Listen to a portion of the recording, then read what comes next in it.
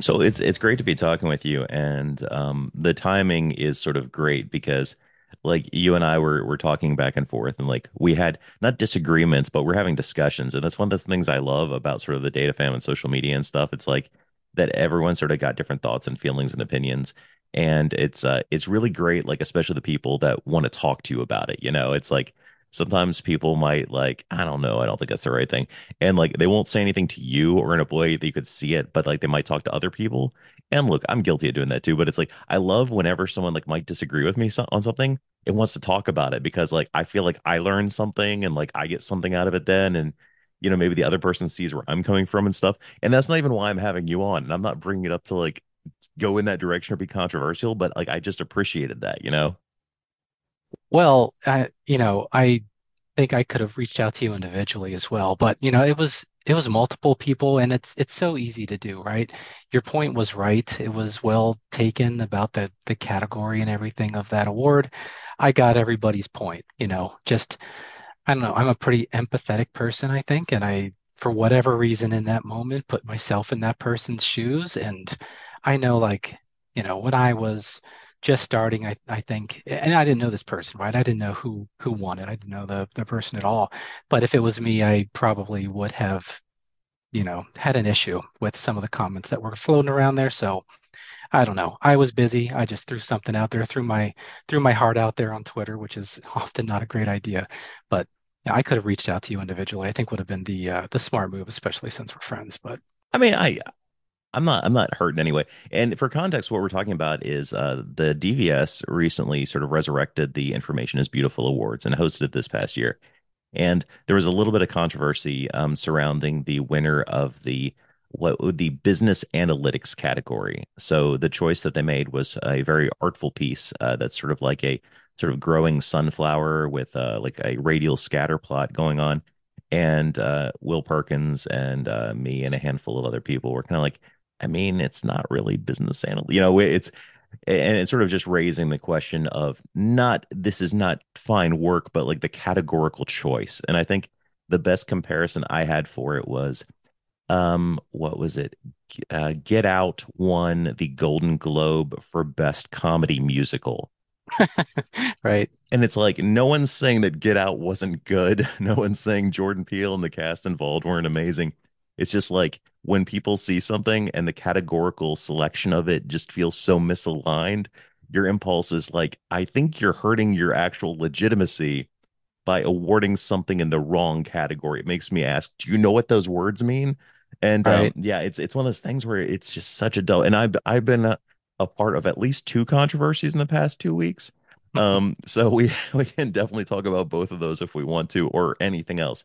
But it was definitely like, sometimes my impulse is like, hey, this is a weird choice, and I'll bring something up, and I'm not thinking about, in this case, the winner was actually almost a third party in my thought because I think both with Will's comments and my comments, at least when we initially say something, it's like, hey, look, this has nothing to do with the person. I don't want to insult them, but it's also kind of impossible not to, right? Like if you're Mm, saying like, I don't know, you really shouldn't have won this for this category.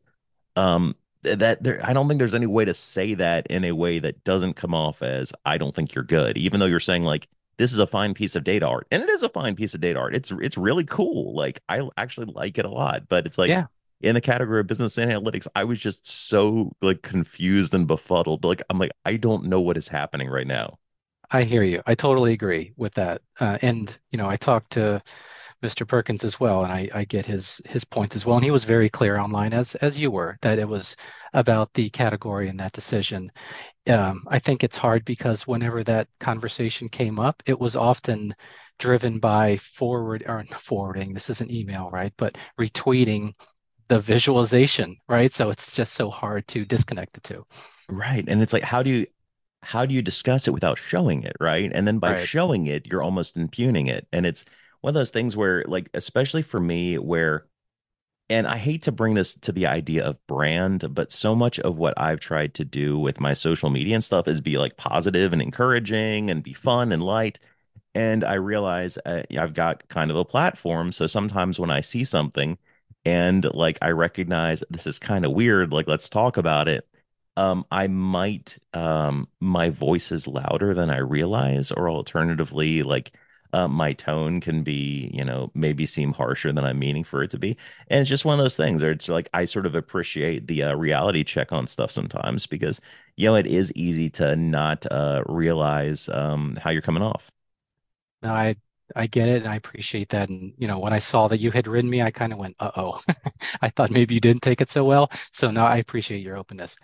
But back to what you said a second ago, I don't want to let this go. How great would Nope have been if it was a musical, Oh yeah, I'd love that. I mean, look, like let's just make it for Broadway. Like it can be right? adapted. Like I mean, you'll have some sort of like flying prop that swings overhead and stuff. Like there's no reason you could not do that.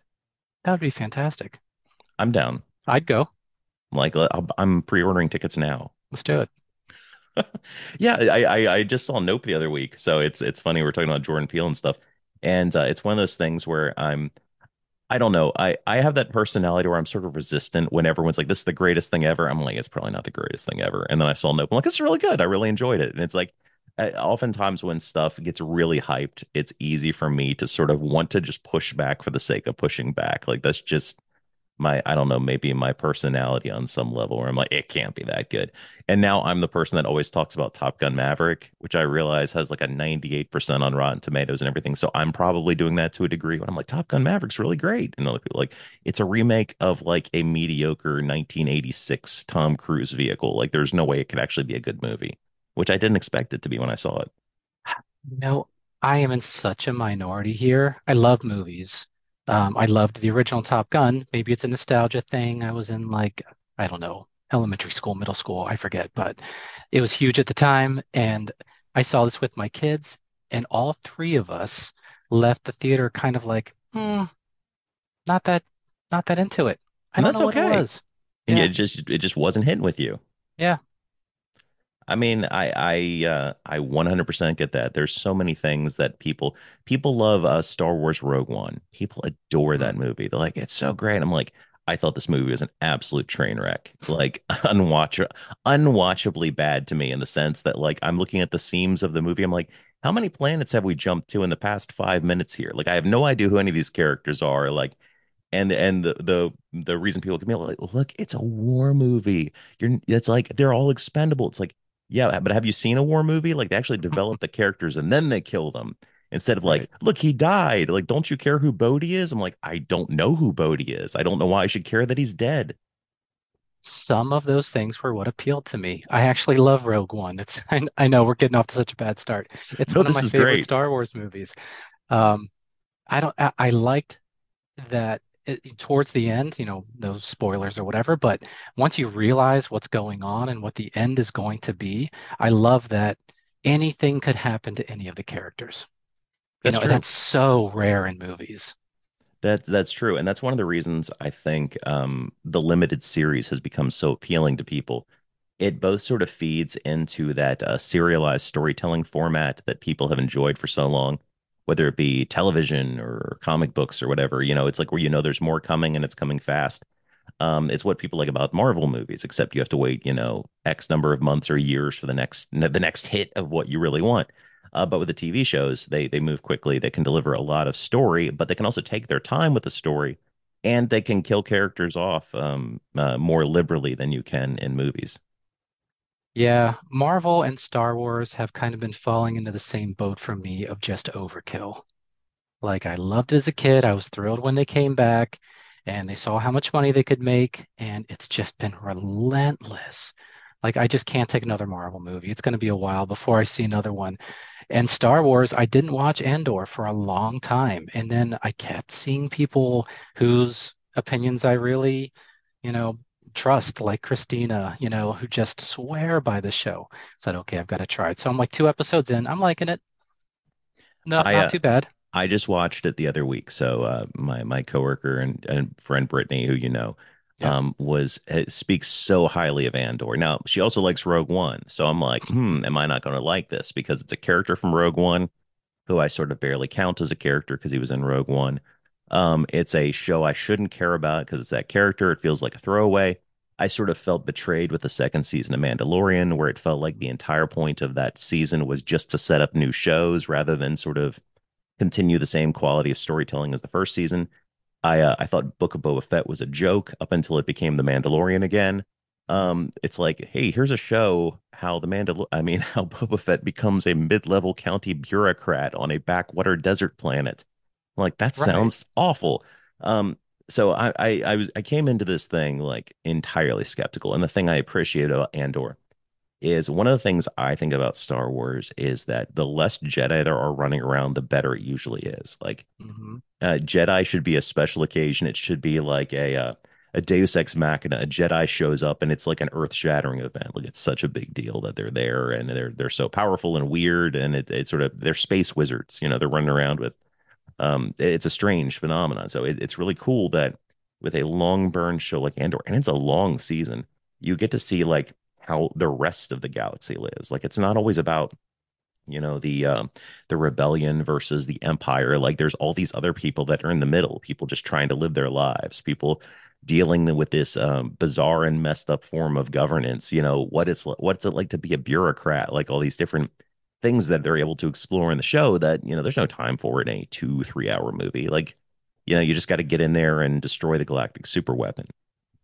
Right. And that's some of the stuff that I liked the most about The Mandalorian was those moments in it. It might have been season two, but it was kind of the highlight for me was where they were in different places and just you could see the impact of this war and these people on people just trying to live a simple life.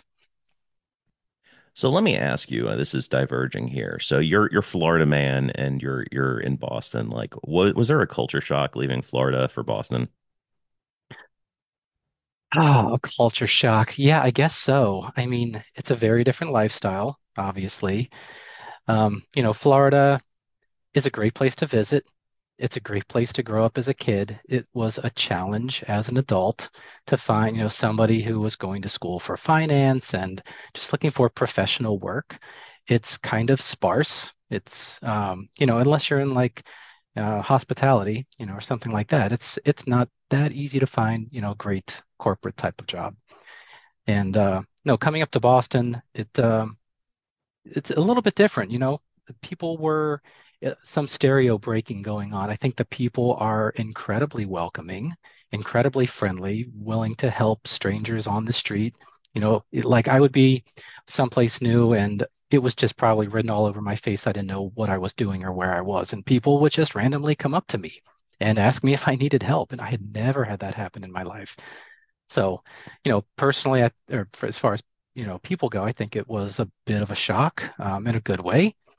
And just I think the winters were the biggest shock. I had never lived through snow before moving up there, and I think one year we had like 110 inches of snow, which was just obscene.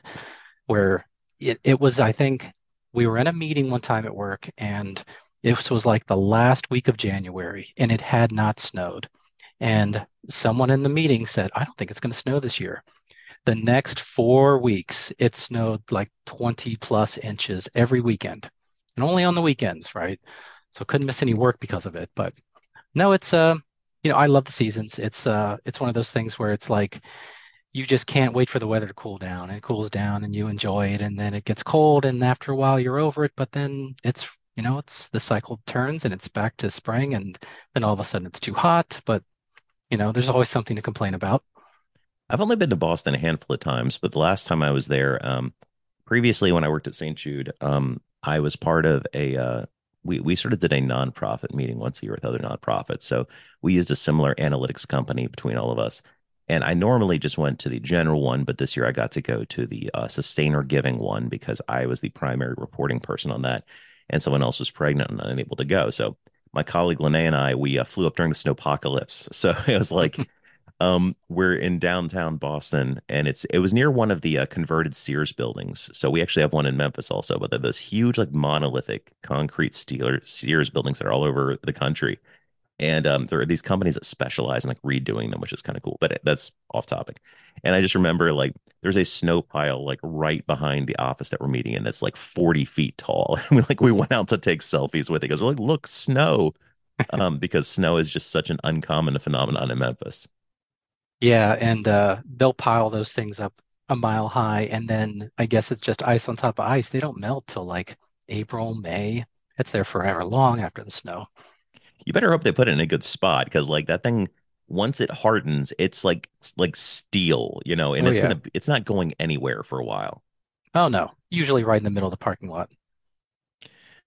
Yeah, man. So, tangentially, cutting ice being as hard as steel, I've discovered the strangest, trashiest, most fascinating show that just dropped on Netflix, but it's from 2018, and it's Nice. called Knife or Death. And It's it's not a host. cooking show, is it? It's not. It's hosted Okay. by former wrestler Bill Goldberg, and it is a knife competition show where people show up with their various knives. And it's almost there's a few ladies in the mix, but it's almost invariably sort of I mean, basement dwelling dudes that also show up in some kind of garb tied to their weapon. So the very first guy is from New York, and his name is like Carl, and he comes in full samurai garb and talks about how like samurai has like influenced his entire lifestyle. And he's got this katana that he sourced out of China because you cannot get katanas from Japan directly. They're considered like a national treasure, so they won't ship them out of the country. But he found a Japanese sword maker in China who crafted this specifically to his body. And then like halfway through the competition, his like katana blade just like bends at an absurd Oh. angle. And you just see this guy's like soul dying because so much of him is wrapped up in this like pseudo samurai identity and this particular sword. And he believed it could cut through anything, but like a block of ice just like bent his katana in half.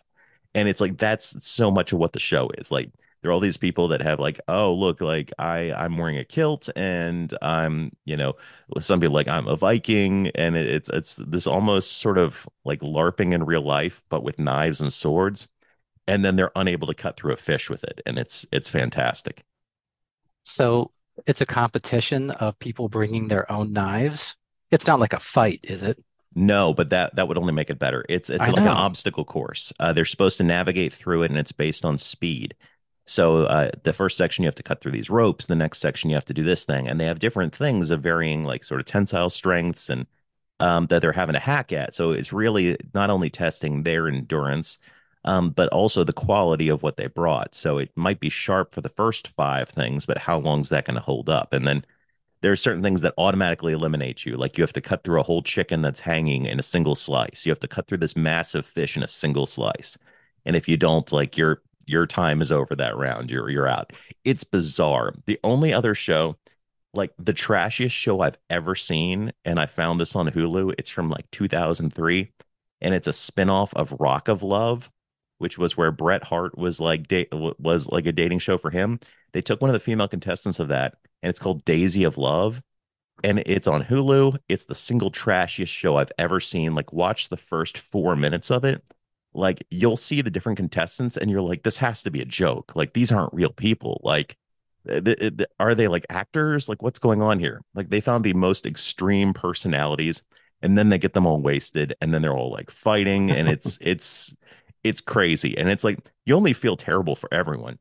You feel terrible for the contestants. You feel terrible for Daisy. And Ricky Rackman is there, who used to like host Headbangers Ball and stuff. Oh, wow. And it's like he's trying to give her advice, and you can just see him like dying inside. He's like, how am I on this show? Like, I was on top of the world in like 1991. Like, what happened to my life? And it's like you can see this like look on his face throughout. And that's really where like the real pleasure of Daisy of Love is. Like Ricky Rackman, like it's a paycheck. Like no one else is hiring me. Like, what am I gonna do? Like, I guess I gotta do this. That poor guy. He doesn't have like Kurt Loder on as a guest or anything, does he? No, but it's like one of the contestants was like three Swedish dudes, and they all had like, they were all very thin and had like blonde 80s hair metal hair. And it's like one contestant was three guys. And it's an absolute train wreck. It's the peak of terrible VH1 television. A trashiest show you've ever seen. That's a bold statement. It is. And I don't watch a lot of trashy shows, so I'm sure there's much worse things. And I'm sure people will have strong opinions on this. But Daisy of Love is the trashiest show I've ever seen. I can't promise I'll check it out. I will see the knife show. You have some kind of weird obsession with knives. I'm fascinated with the TSA Twitter account where they post, Yeah. "Hey, look at these knives people tried to sneak through," and it's like they're always like, gas station knives, or it's like, hey, look, this thing looks like Wolverine's claws. And it's like, first of all, the fact that those things even exist is hilarious to me, which there's clearly a market for them. And I thought it was like 12-year-old boys, but apparently it's not. And then the fact that, hey, someone tried to sneak this knife through TSA security inside a whole raw chicken. And I'm like, so somebody was like, I've got a whole raw chicken. Clearly, this is going to be inconspicuous. Like, that's the craziest thing you could be carrying through a TSA checkpoint already.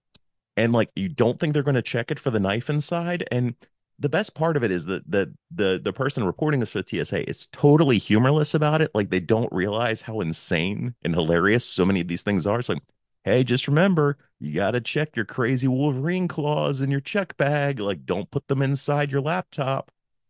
And I'm Did like, the what raw is happening? did the raw chicken guy also bring like his Foreman grill? Is he gonna like cook it up on the plane I or mean, that could be the thing, right? Like maybe he's yeah, just disorganized. Like maybe he was planning on preparing a meal, and it's like, where did I put that knife? And it's like, well, you right. put it inside the raw turkey, and now you're arrested. Of course, yeah. I mean, some people could take that as a challenge. I don't know how great that is to say, well, look who we busted, and what they were holding. Someone else like, oh yeah, watch me. How's that not a reality show? Like reality show like TSA, like, hey, look, someone tried to sneak this through TSA. Of course, I think like there's no way it could ever reflect positively like on the No. TSA or anyone, so I can see why they wouldn't do it. But there was that show Parking Wars, which was kind of crazy, where it's like parking enforcement in a few major cities like Philadelphia and Boston and stuff. Hmm. And it's like they have like the people that put the boots on the cars, who are like some of the most hated people in all of society, the Oh people yeah. that work at the office where you have to go pay your ticket, and then like these various other things. And it's just like, how did someone decide this should be a show? Like, hey, you know who people hate? These people. Let's watch them do this to other people. And I guess they realize like there's a certain amount of Schadenfreude there. Like, oh man, that dude has like 12 tickets and he didn't pay them. Yeah, no wonder he has a boot in his car. But I don't know. Yeah. Anything to make you feel better about yourself. At least I wasn't that guy. Yeah, sure. I mean, that's the gist of like reality television and I guess social media in general. It's either sort of jockeying for prestige by sort of posing to a degree to say, "Hey, look how amazing my life is. It's so much better than it looks," or alternatively, like piling on someone who, said or did something stupid. Oh yeah, it's all good. I think that's the gist of one of the things that people perceive social media as really toxic. It's because with the sort of virtual signaling and stuff, we all feel more moral for condemning someone for something stupid or wrong rather than actually doing something more moral ourselves. Like you Mhm. could just become a more virtuous person and like make a better life for yourself and have better values and be better to your family and community and stuff. Or I can jump on that guy that shot that lion. Like I think that would make me better. And it's like just because, you're not shooting a lion doesn't mean like all of a sudden you like leveled up in terms of like goodness. Right. I mean, it's just an opportunity for likes and to get some cheap laughs, and that's often not good. Yeah. So have you this is off topic. Have you followed the Twitter files at all? What is this? So Twitter has been essentially providing documents and firsthand emails and internal communications to reporters. So Hmm. Matt Taibbi did the first round of the Twitter files on Friday night, live tweeting it to Twitter. And last night, Barry Weiss did the second round of Twitter files. The first round basically concentrated on sort of controversy surrounding why was the sort of Hunter Biden laptop thing pulled down by the New York that the New York Post had posted. And the second round was about sort of Twitter's behind the scenes metrics for throttling or obscuring different people. So, well, like some people might be omitted from appearing on the front page, even though their post went viral. Other people might have the visibility of their stuff limited, and basically showing the behind the scenes settings that allow for those things to happen. And now they're actually going to provide access to users to see if they're currently under effect of any of those conditions and how to appeal if you actually are, because who knows why you might be, or if you are, you might not even know. But, providing people the opportunity to understand, hey, you did such and such. This is why you're currently being limited. Here's how to communicate and, either, I don't know, come into some condition of, restoration or whatever. But either way, I think the visibility is good and the transparency. I mean, who knows if it's everything, right? Like we don't know that Twitter would necessarily provide all files, given that some of them, obviously make the service look very bad. Right. But I think it could be positive, potentially be a positive thing for society. I would love for other services to, provide the similar information. Like, hey, are you blocking me, or are you doing this? I mean, not like me personally, but it'd be interesting to know so that we're all sort of aware of the conditions under which we're participating.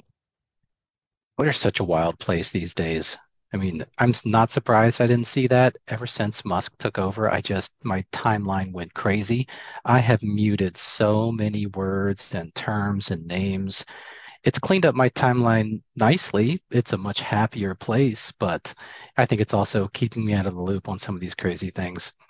I've done that for years. So one of the things that sort of part of my how to make Twitter an enjoyable experience is whenever there's stuff that's sort of controversial or hot topics, like that's not really why I'm there. Like I might have interest in it or reading about it in some degree at some point, but like that's not what my social media is for, and that's not why I'm doing it or what I want to participate in. So Right. like election, fraud, whatever words are people are going to be arguing about, like I just block those words so I don't have to sort of be party to that. I mean, and it's no different from like if there's a TV show I don't want to watch, I just don't watch it. So it's like I treat it very similarly. Like if there's things I know I don't want to participate. I mean, that's why I'm there. I'm there to participate. I want to talk to people. I want to, have back and forths. Like sometimes I just throw something out there. I'm like, hey, this movie's really great. And, see if anyone else wants to talk about it or something, or comment on someone else's thing. That's really, really interesting. Or how did you do such and such? But I mean, the whole reason I'm there is because I want to communicate, which is a lot of the reason I follow the people that I follow, because I would like to talk to them rather than just sort Yeah. of have a feed where I'm just, having, content wash over me. Absolutely. And I mean, I'm there for the personal things that the people tell, they're the individual things, not so much why I met them in the first place. Right? We're slowly moving toward the Twitter migration conversation, but that's one reason I'm kind of resisting leaving Twitter is a lot of spaces, no names, but if it's narrowly focused on something, that's just not why I'm there. You know, I I appreciate seeing data viz conversations. I'll participate them from time to time, but the people I communicate with usually are data viz people, but it's not about data viz, honestly. I like you and Christine, a bunch of other people, it's about TV or movies or music or whatever. And I feel like those conversations will get lost in other spaces. I agree. So, to that end, I've spent the last week on the DVS Slack. So, there was sort of an initiative, to try to say, hey, like, what if we could move the community over there? And I voiced my concern early, saying, like, I don't plan on leaving Twitter and I don't plan on migrating to a single space, but for the sake of sort of supporting getting people on more platforms for this next week, I will not talk about data stuff on Twitter, which is clearly becoming evident how much I talk about other things on Twitter, because I've talked a lot about movies still. So I've been doing my data talks over there, and honestly, it's taken till about today's Thursday. Uh, uh, Midway through Wednesday, we finally started having some good conversations. So there's been some really good talk about Iron Viz happening over there right now. And that's been really great. Lots of people are jumping in, people I haven't seen in a while. Josh Smith is over there talking about his experiences with Iron Viz. Oh, wow. Will Sutton has jumped in. Andy Cotgreave is talking. So it's a really great conversation that is more difficult to have on Twitter. So this is Hmm. a good venue for that conversation. But all in all, it's not a space where I sort of my style of communication works as well. I'm sort of off topic a lot. I tie, pop culture topics into data viz and stuff.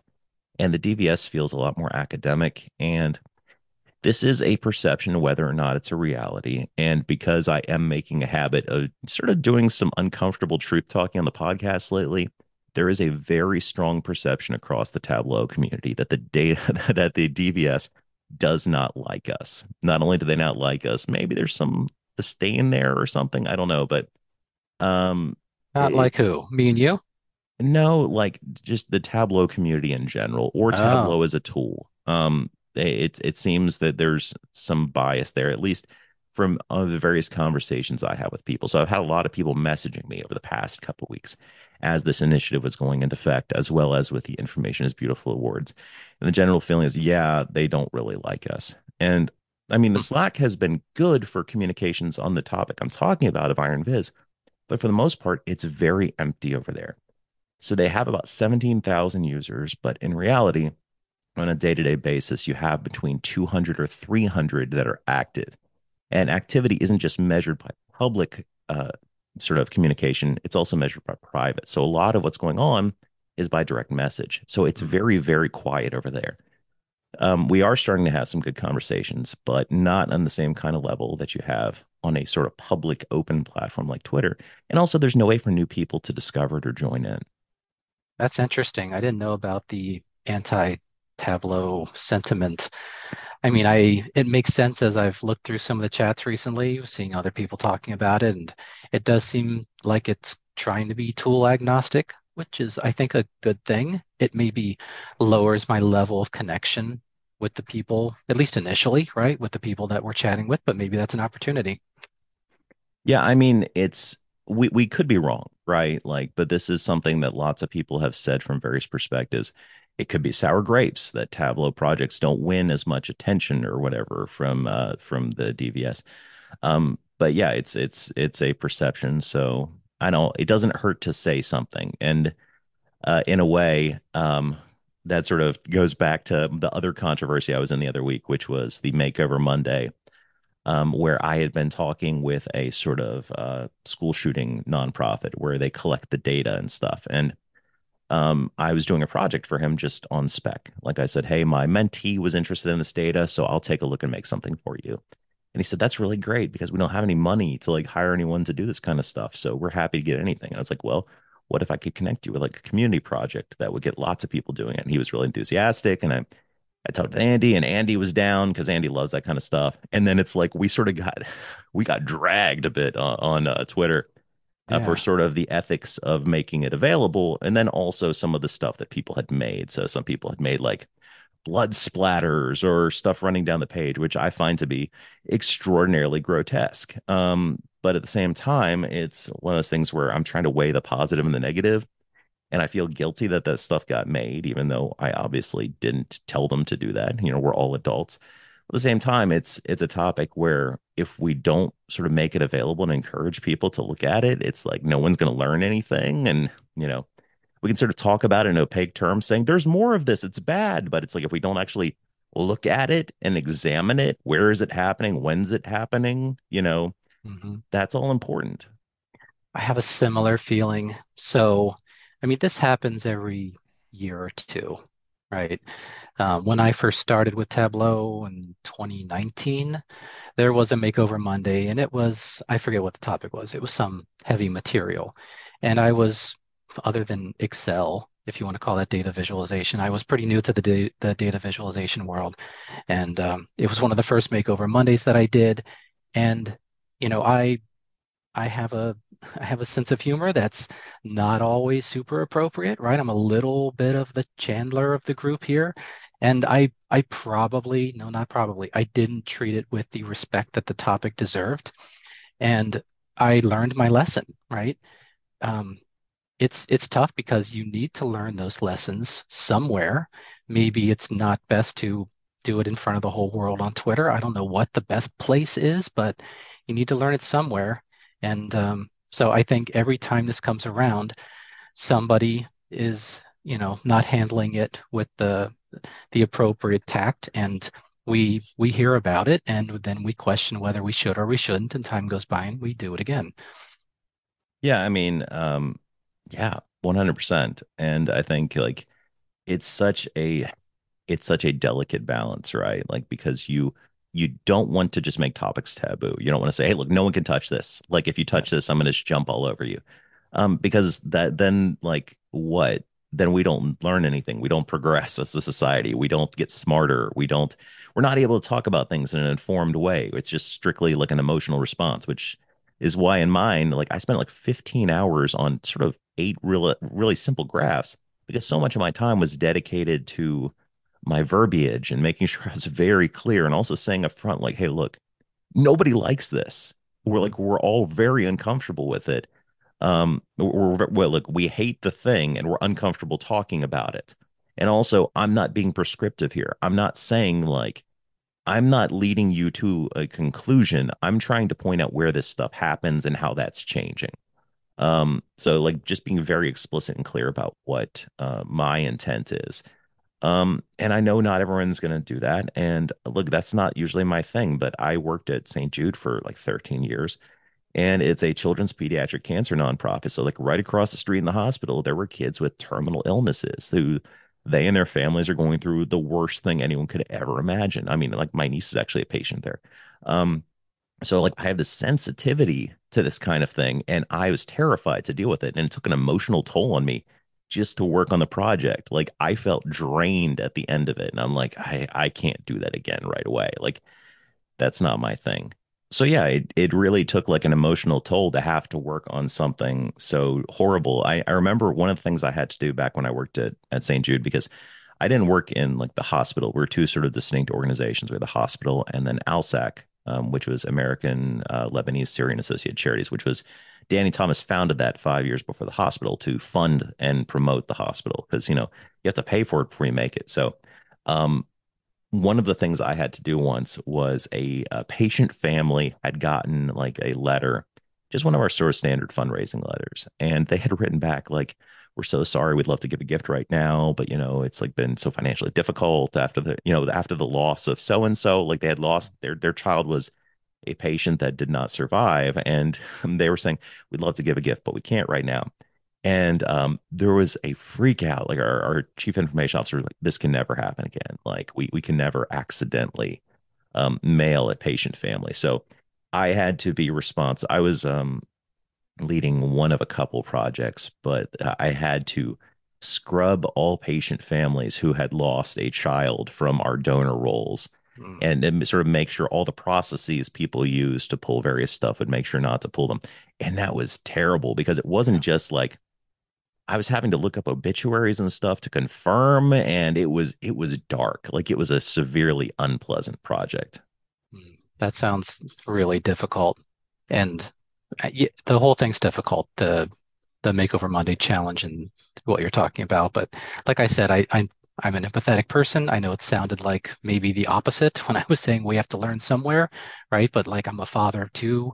I've worked with the Ronald McDonald House in the past, and like if anything had ever happened to my kids and these negative feelings were dragged back up in some way, I would just be heartbroken. So I 100% get, the issue with trying to be careful with these topics. It's a difficult thing. And I think one of the difficult things about difficult topics, and this is getting heavy, but I think it's worth having, and I don't think anyone's going to say you're not empathetic, so I wouldn't worry too much about that. But like Max Shatner was one of the people that sort of put me onto this data set because he had reached out to me once before. I believe his son was one of the Parkland victims. So Max is sort of dedicated his life to sort of curbing school violence. We think about school violence as school shootings specifically, but there's all sorts of other violence that occurs day to day that we don't even think about. So he's really dedicated himself to that. And I reached out to him to ask, hey, where can I get some data on this? My mentee is interested in sort of doing, and that's how he put me onto this. Because he had also had some data projects done for him by Lindsay Betzendahl, who did some stuff for him.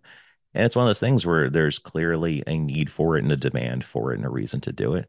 And I don't know, it's just a touchy topic. And I also don't think, I saw some of the sort of data ethics rules being floated out there about how these sort of things should be handled. And I don't know if those rules should be hard and fast. So some of them, like not showing any data up front and containing a spoiler warning. I think sometimes people need to be confronted with data, especially on hard topics that we don't want to talk about. And that's controversial, right? Like you don't Yeah, want to be I don't know, you don't want to be like in your face, like not a shock jock kind of thing, but like I'm never going to want to voluntarily look at something about children dying. Like that's awful. It's of course. terrible. But it's like if I see something, especially if I see something that immediately draws my attention, like, did you know something, something, something? I'll be like, what? and then I'm Mm, going to be sucked in and I'm going to want to learn more and I'm going to want to know about it. And like that's how my mind works. I know that's how not how everyone's mind works, but I know sometimes you have to grab someone's attention, not by saying like a bombastic thing. Like these Mad Magazine covers or something from back in the day where like if you don't buy this issue, we'll kill this dog, that kind of thing. Like that's right. not what I'm talking about. I'm not talking about like shocking or offending for the sake of getting eyes. I mean, look, that's that's the worst aspects of Twitter that we see, which fortunately is not predominant in the data fam or sort of data folks in general. But Uh, like the what's an eye grabbing thing that you can say, like, hey, look, we know school shootings are on the rise. Let's talk about where they're happening. I mhm. was like, okay, I can see where that's going. I would like to learn more. I heard on a podcast a while ago, I forget which one it was, but they were talking about those warnings where you're sort of warned before something's going to happen on a show.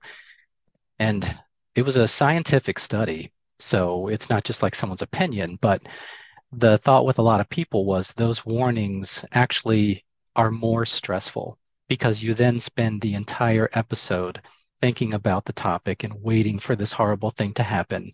And then apparently it resonates more. It sits with you longer afterwards. So again, who knows what's right and who knows what's wrong, but it feels like we can't do it right no matter what we do.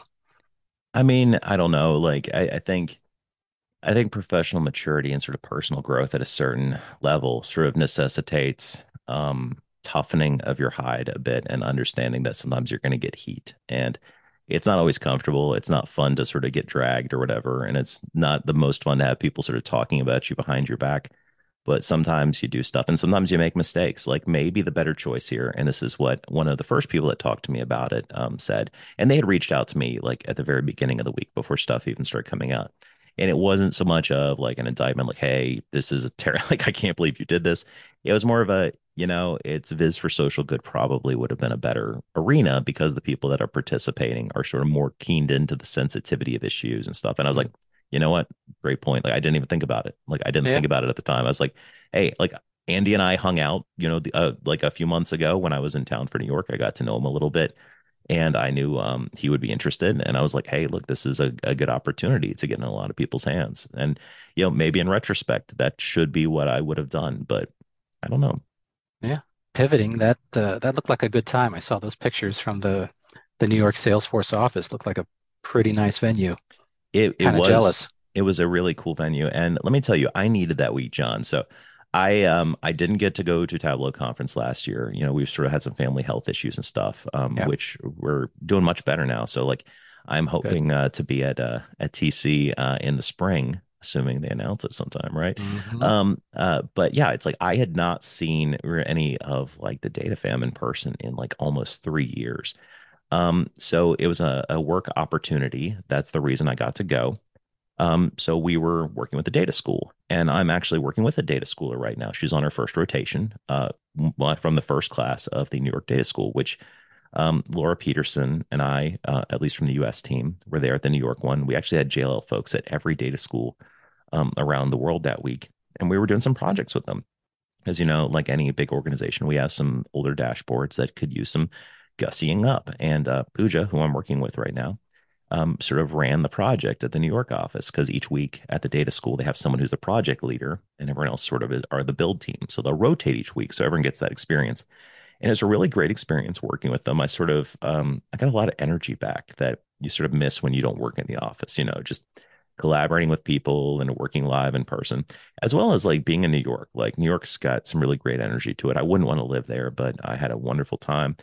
Um, Getting to speak at the New York Tug, especially since Andy was speaking, like it was like the big, I mean, like it was such a huge honor. Like I know it might just be like a mundane thing, but I was like, holy cow, like I'm here. Like it felt like, oh man, I've made it. It's kind of silly to like think of those kinds of things like, oh, this is a big deal.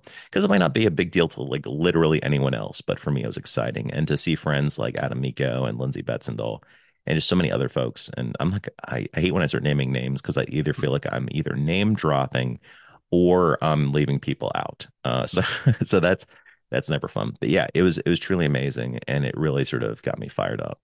Yeah, no, I get it 100%. So I also didn't get to go to the last TC. I had my plane tickets and my, I you know, remember you had COVID, right? I got COVID the day of the plane leaving. Well, who knows exactly when I got it. Like the day before, it was the spring, right? The day before I had mowed the lawn and I started feeling like something in my throat. I'm like, oh, I just, got all the allergens stirred up.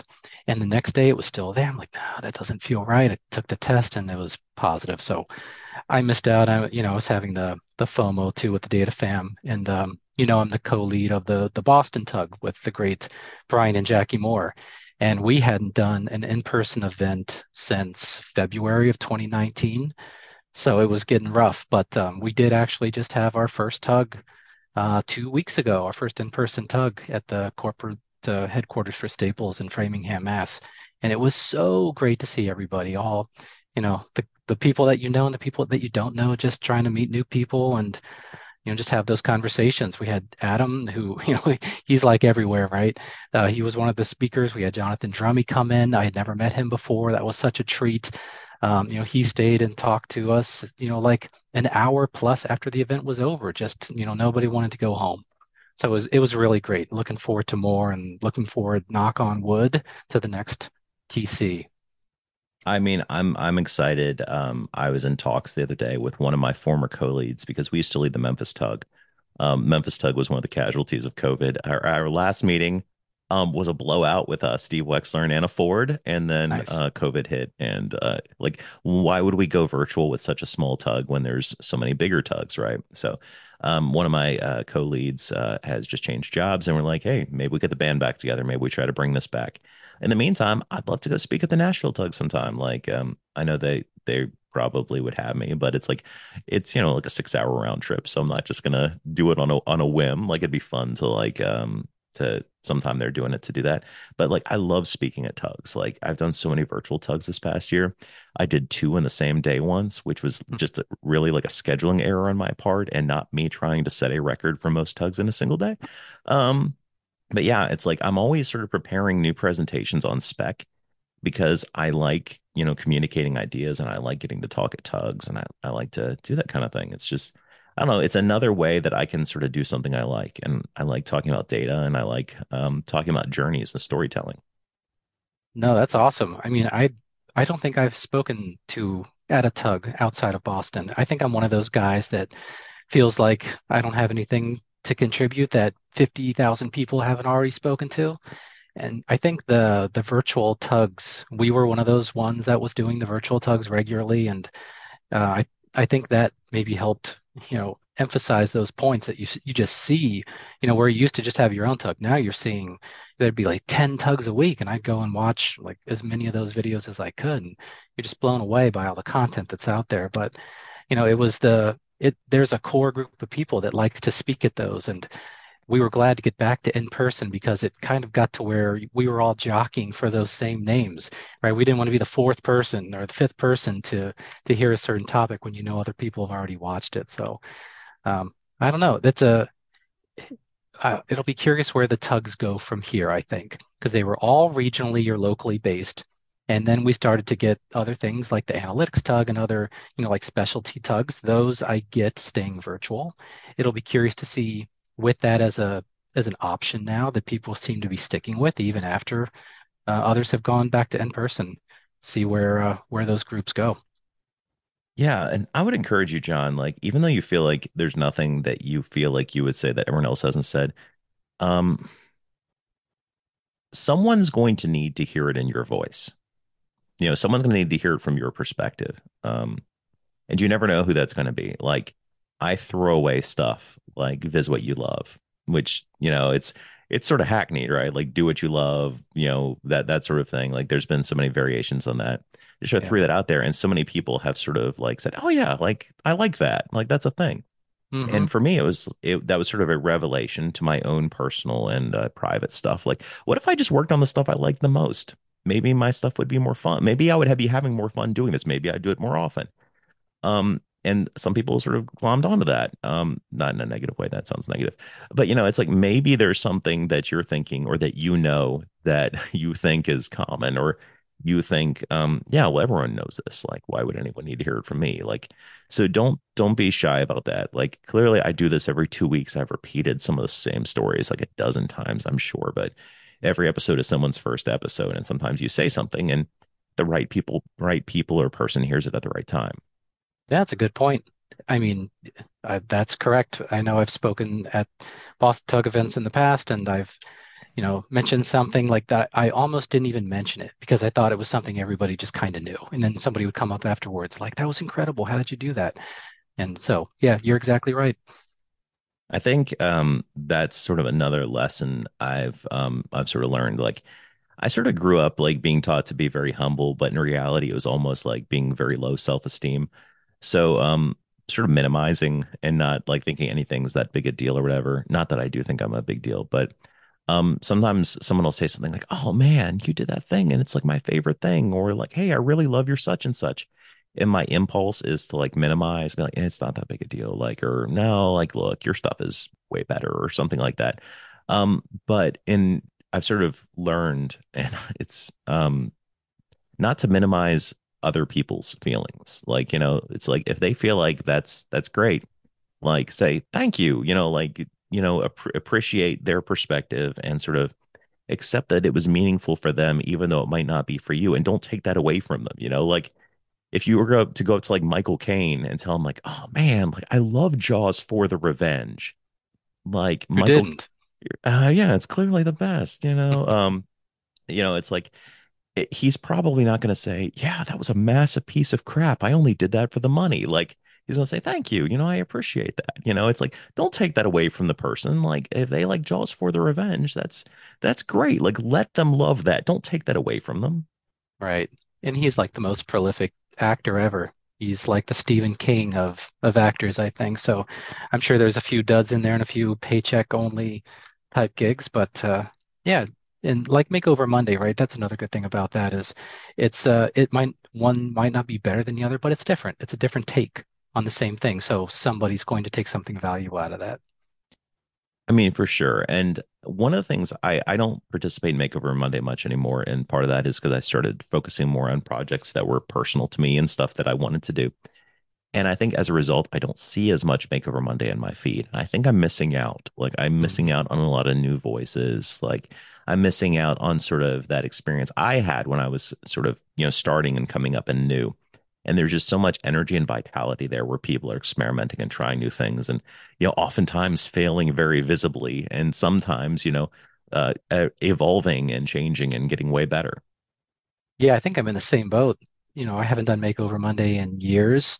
Nothing against the project, right? I've just been, I think, more focused on work and business type dashboarding, and so like user enablement and standards, which, not that it goes against Makeover Monday, but I used to do those to grow my palette or to, experiment with new things instead of trying to narrow down what I do. But yeah, I think I threw this out on Twitter the other day. I didn't know if there has been less Tableau or DataViz talk in recent months. It feels like it to me, but I think it's probably the same thing where I'm just not paying attention to the right people.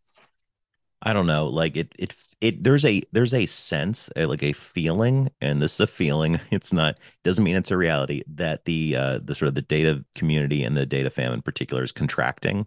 Mm, Because we've all like you've been around long enough that we see people come and go. You see people that sort of hit the scene. Sometimes they're like really big, and like everyone's like, "Wow, I'm so into this thing," like enough that they sort of inspire others and sort of have copycats. I don't mean that in a negative way, you know what I mean? mhm. And then they're just like after a year, they just sort of move on or flame out or get bored or whatever. And then there are other people that are sort of evergreen around all the time.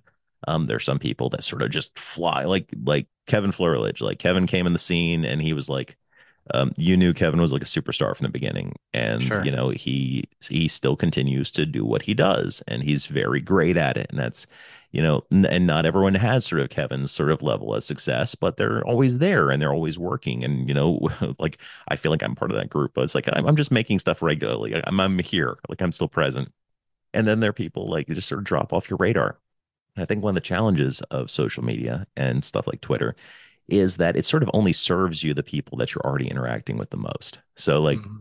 if I interact with you, I'm going to get more of you. And that's good because I like you. Or, in the case of sort of the negative aspects of Twitter, like if you don't like something and you go on and yell at someone, congratulations, you're going to get more of that. You're going to be angry all the time. That's Right. what's going to happen. But the downside of that is because we have such a sort of large, disparate, and passionate community from all over the world and stuff. If I interact with you, that means I'm not getting someone else now, and it's because you're only going to get so many things in your feed. So it's kind of difficult like that. It's like you don't know what you're missing. Yeah. And there's always going to be supernovas, right, who come on the scene hard and then flame, not flame out, right, but maybe fall to the background. Having like a constant presence in that space can be exhausting. I do not know how some people do it. It's very impressive. I just don't have the time for it. But I think another thing is the pandemic just changed our priorities. I'm sold on this fact. When I went into the office, I'd, go in and do Tableau, and then I'd come home and I'd open my laptop and I'd do more Tableau. But the pandemic and having everybody stuck in the house at the same time and remote work was new to me. I'd work all day on my computer in the basement. I got to be honest, man, 5 o'clock, the last thing in the world I want to do is open the laptop again or keep it open and keep doing the same thing. That environment showed me just how much I'm needed at home, really, and my presence with my children and things like that. It's just so important. It just gave me new perspective on everything. I mean, I don't think I've published anything to Tableau Public in at least a year, maybe.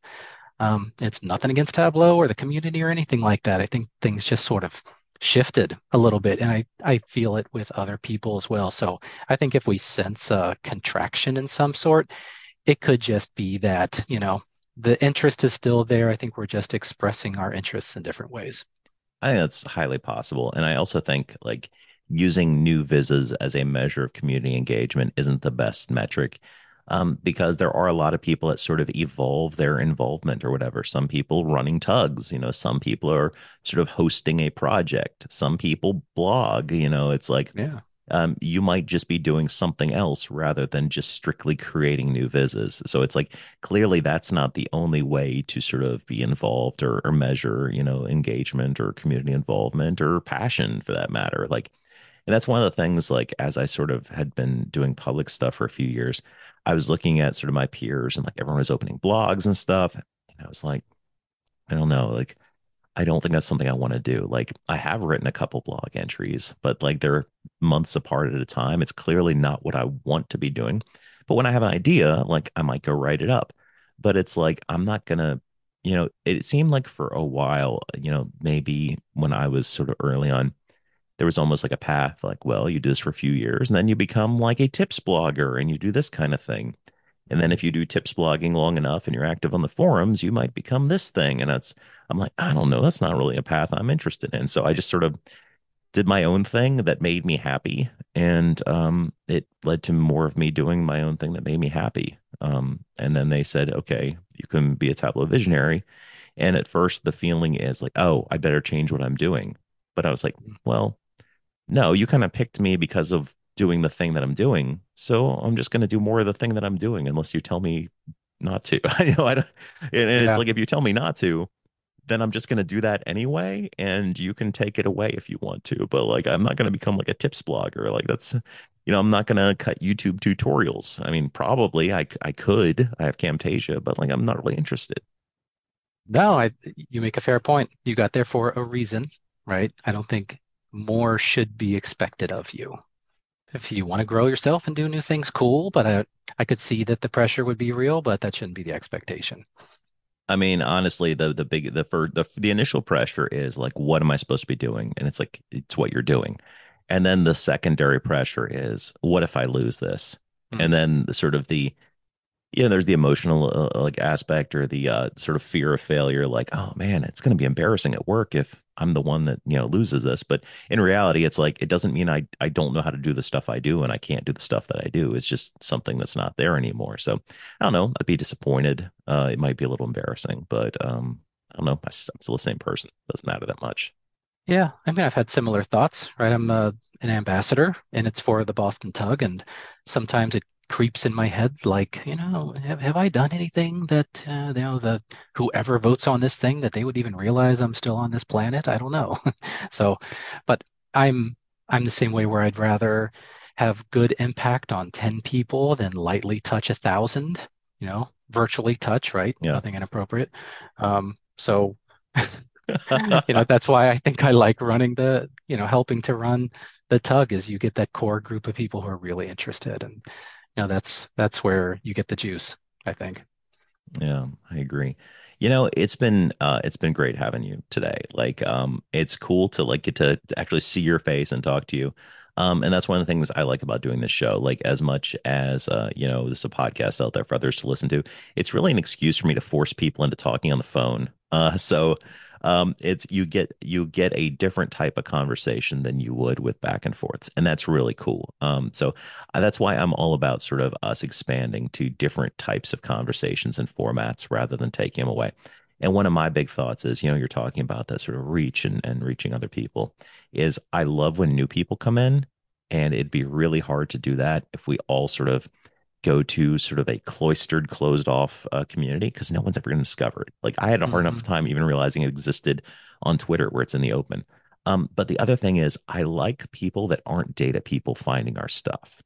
Hmm. Like, that's one of my big passions. Like, I love when lay people discover data things and think, hey, that's cool. Like, I don't expect them to jump in and start making stuff, but like to realize that, hey, data is sort of powerful and neat and can be shown in unique ways that lead to insight and discovery. Like, I want more people to see that, not less. No, exactly right. You would have that problem on a more closed off community. It might be more focused and more a stronger conversation in that space, but you're going to lose those other benefits that you just mentioned. I totally agree. So I don't think Twitter's going anywhere. I think we'll figure it out. I think if it was going to die, it would have happened already. So let's just hope it doesn't turn into a bigger cesspool than it is. Somehow we've managed to escape that for the most part in the data community. Yeah. So, I mean, look, it's about us leading the way, right? Like, if we're a community, we're going to be that wherever we are. So let's put our best foot forward and, sort of be encouraging to others, be kind, help promote good stuff, help encourage people to be the best versions of themselves. And like, that's the kind of stuff that draws people in. Like, I can't control what anyone else does, and I wouldn't attempt to. I don't know, you know, I can't make anyone else a good person. So it's like, just everyone, golden rule. Come on. Yeah, just Bill and Ted, right? Be excellent to each other. Yeah, man. So before we wrap today, is there anything you want to promote or anything you'd like to shout out? Oh man. Let's see. Shout out to the Boston Tug, obviously. Um, more in-person events coming. You're welcome to come and speak anytime. It's I'd a love long to. trip, but we'd love to have you. Um, Shout out to my new employer, Staples. Fantastic place to work. I couldn't be happier. Um, Other than that, just loving the data fam and my friends. Good to see you guys. Great to see you, face to face again, sort of. We had like 5 minutes of in-person conversation at TC19, so it's been a while. It's good to catch up. Hopefully TC23 will get more time. Let's hope.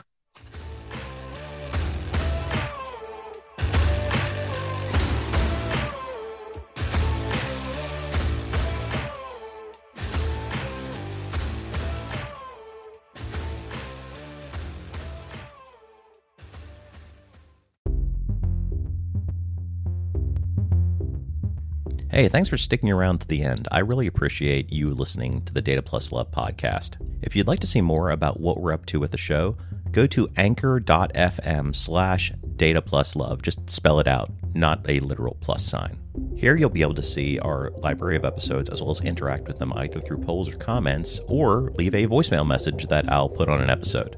You can interact with me personally by joining me on Twitter. I'm at Zach Bowders, not hard to hunt down. And if you like what you're hearing, consider leaving a tip for us or signing up for a small monthly donation at our ko-fi.com/data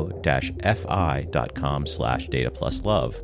Buying a cup of coffee for the show is just $3, and you could get more if you choose, or sign up to give that $3 or more monthly. Either way, I really appreciate it. Lastly, if you'd like to see more of my public data viz work, check me out on Tableau Public. So go to public.tableau.com and search for Zach Bowders.